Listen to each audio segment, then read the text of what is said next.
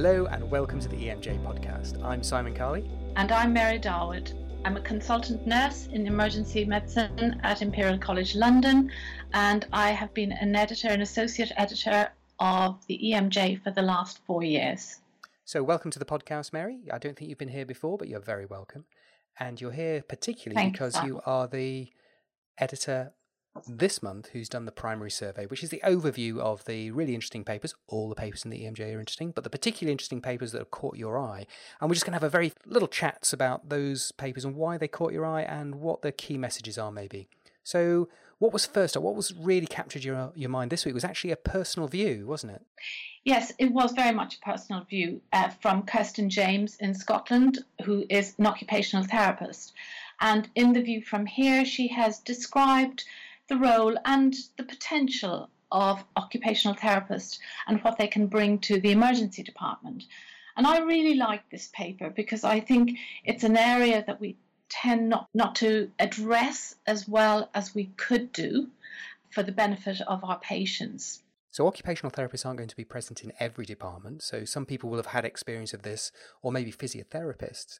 But this was a unique personal view that really gave some insight into what they could offer. Now, I think you've worked with occupational therapists, is that correct? That's correct, yes. I've worked with them for about the last 12 years, Simon, and they never fail to amaze me at how they can come up with quite simple, pragmatic solutions to what we perceive to be quite impediments to discharging somebody. So their input can be really the difference between somebody having to come into hospital and somebody who desperately wants to go home, being able to go home and being able to be discharged safely. And there's some really interesting ideas in this paper from the perspective of somebody who's dealing with a patient that explores what they're trying to do, which is basically get people to achieve what they want from life and to be able to do the things that they want to do. And with our ageing population and with the changes in the demographics and the type of patients coming to ED, I can really see a role for this. So if you've got an occupational therapist, I think you'll find it interesting to see how they look at emergency care from their perspective. And if you haven't, then maybe this is something which will, light your interest. And I'm sure if you wanted to get a hold of Kirsten James or any other occupational therapist working in other departments, I'm sure they'd be interested in hearing from you. Yes, I would agree with that, Simon. The article itself has got a lovely scenario in it, which is very easy to identify with. It's the sort of patient we all see on a day-to-day basis. And it's lovely to see the input of the occupational therapist and how she resolves some of the issues that would otherwise mean that this person had to be admitted to hospital. Also demonstrates the power of narrative over sometimes the quantitative research. I think there's some really important points in here, not just about putting the numbers into scientific research articles. Now, there were other papers this month which caught your eye. There was some around health promotion, I think, some issues in Dublin. Yes, there is a very interesting paper, Simon, from Dublin around the knowledge base of stroke patients. I thought this was very interesting simply because I've quite often been fascinated by the size and expense of health promotion campaigns, and I often wonder to what extent they're actually effective. And clearly this must have crossed the minds of our Dublin colleagues who undertook a study of stroke survivors to see just what their knowledge base was at the time of stroke and whether they were aware of any risk factors. So this is looking at patients who've actually had a stroke and then going back and asking them whether or not they really understood what was going on, and if they didn't, well, who did? And we would hope, I suppose, in a public health campaign that people who've had the strokes knew that they were having it, knew what the symptoms were, knew what to do about it. And is that what they found?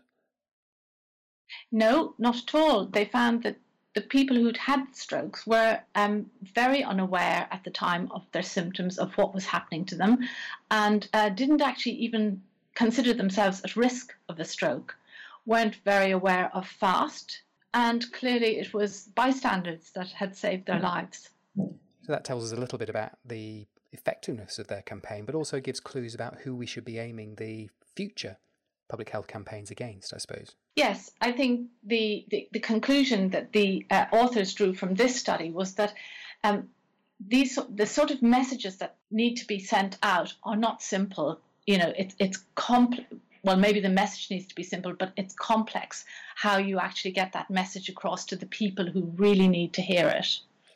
And I suppose one of the other big campaign targets has been cardiovascular disease or cardiac disease. And in Australia, there was a similar sort of article looking at the experience of people who've had acute coronary syndromes. This is Louise Cullen and colleagues in Australia, I think. That's right, Simon. This was also a very interesting study.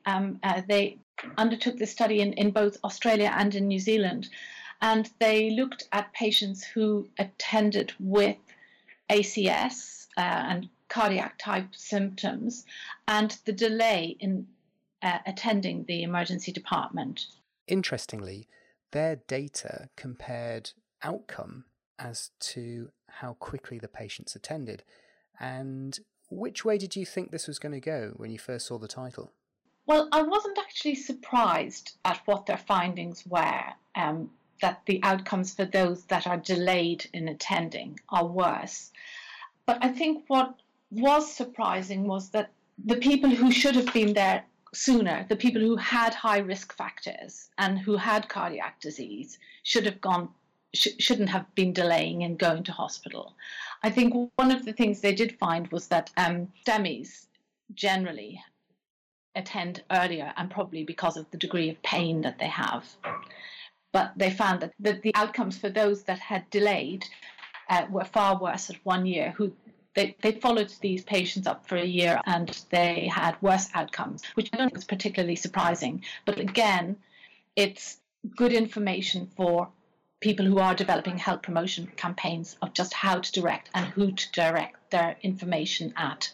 So it's interesting, isn't it? I could have thought when I first saw the title that patients with more severe symptoms would present earlier and therefore potentially actually have better outcomes. But this kind of doesn't fit that. And I think it's another paper which tells us that the link between symptomatology and severity in cardiac disease, it's a fairly tenuous link between the two, and we have to take all of these patients fairly seriously. And again, as you say, the public health messages, are they getting through? Really good and interesting questions.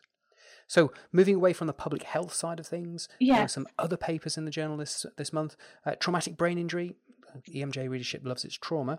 What did we find out about traumatic brain injury in the elderly this month?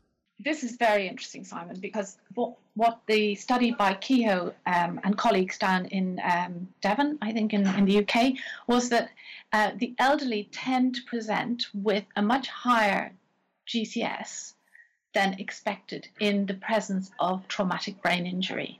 If I got this right, patients with a similar degree of injury as described on the AIS, the injury severity scales, they don't present in the same way in the elderly. They're more alert, They've got a higher GCS, and that can be confusing for patients, and it can be confusing for clinicians when they're trying to make those assessments.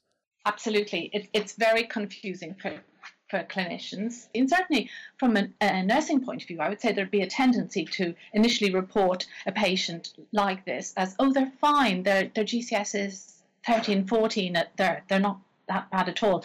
And this, I think, might be very relevant to many of the trauma patients that we're seeing nowadays, the elderly who fall from standing, for example, and who may well just be brought in by a relative as having just fallen over and hit their head. They may have a much more severe brain injury than the GCS would suggest. And I've seen some recent data looking at the elderly suggesting that the time to diagnosis for comparable injuries is much longer in the elderly. I wonder if this is one of the factors that may link into that. I think that the message from this paper definitely is that we cannot take the GCS as a given in the elderly person and assume that they don't have a more severe brain injury. Okay, and other things in the journal this month about the anticoagulated patient with head injury, something which worries a lot of emergency physicians, and there's been quite a lot of work in the journal about this over the last few years, but it's still unclear sometimes about what we should be doing. Yes, and I think that this is the bottom line in this study by Battle and colleagues in the UK, and they again were interested in what we should be doing with anticoagulated patients who are presenting as trauma patients. And of course, as more and more of our trauma patients are older, this is going to become a more common problem. So they did a survey of hospitals to ask them exactly how they would manage these patients. And they had a reasonably good response. So it had 106 respondents out of 166 hospitals. And out of that, 24% were from major trauma centres. So I think this is a reasonable response to any sort of survey. Their study presented two scenarios of patients who were on warfarin, and they asked how they would manage these patients. And they found similarities and differences in practice, and they felt that their findings reflect the real need there is out there for guidelines in relation to these patients and the management of them. So I think there are some guidelines around. Certainly locally in my unit, we have sort of fairly strict guidelines about the management of this group. And there's always the discussions you can have with the haematologists about the management of this potentially very high-risk group of patients. But I think this survey highlights that we don't have consistency, and that probably means there's variation in practice, which probably means there's variation in outcome, which obviously is not a great idea. So if you've not got a departmental-wide policy, a hospital policy, I think this is worth looking at and seeing where you would fit in with this. So nice paper, interesting problem, potentially very important, really.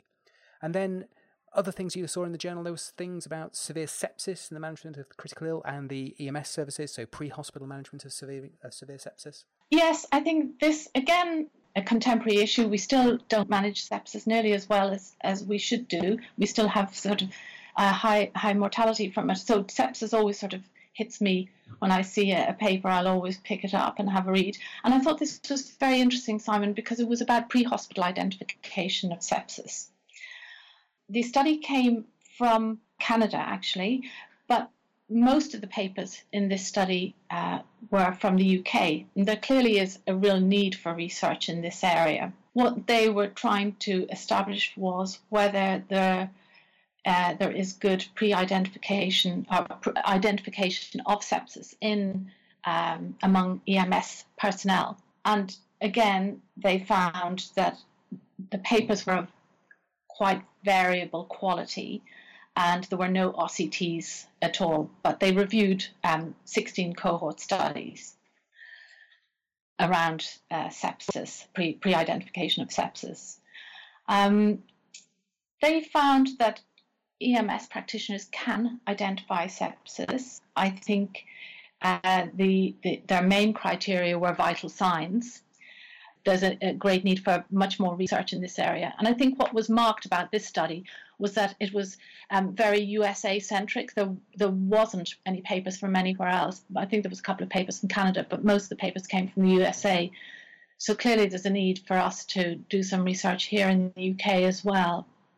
So this is Lane and colleagues who've basically looked at the literature for the pre-hospital identification of sepsis and concluded that, well, the data isn't that good. But this is really important because people are starting to propose the regionalisation of services for sepsis. So we've had stroke centres, we've had cardiac centres, we've had neuro centres, trauma centres, of course.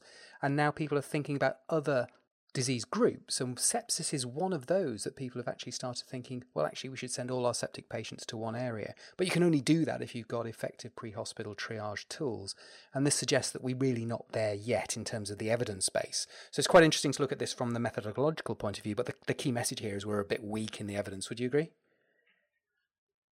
Absolutely, yeah. I was very disappointed actually to see that there weren't any papers from the UK around sepsis.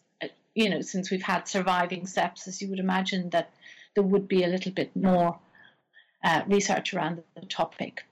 Well, there's some fantastic pre-hospital studies in progress at the moment, so it wouldn't surprise me if they get onto it fairly soon, particularly if they're listening to this. So just looking through the rest of the journal, there's quite a few other papers in this month, some really interesting ones, some experimental ones looking at how you keep patients warm in the pre-hospital environment. That's quite interesting and worth a look. And there's some interesting images to look at. There's quite an interesting wrist x-ray which you go and have a look at. And there's some best bets, of course, looking at various different topics, shortcut reviews, looking at pre-hospital blood, and, well, an interesting one which will be controversial to the phone world, which is, should real resuscitationists use airway checklists? Because that's pretty controversial in the world of Twitter. So plenty of things to look at. Mary, thank you so much for your time. Thanks for doing the primary survey for the EMJ, and no doubt we'll hear from you again in the future. Thank you. And thank you to everybody who's listening, and make sure you read the EMJ. It's worth it.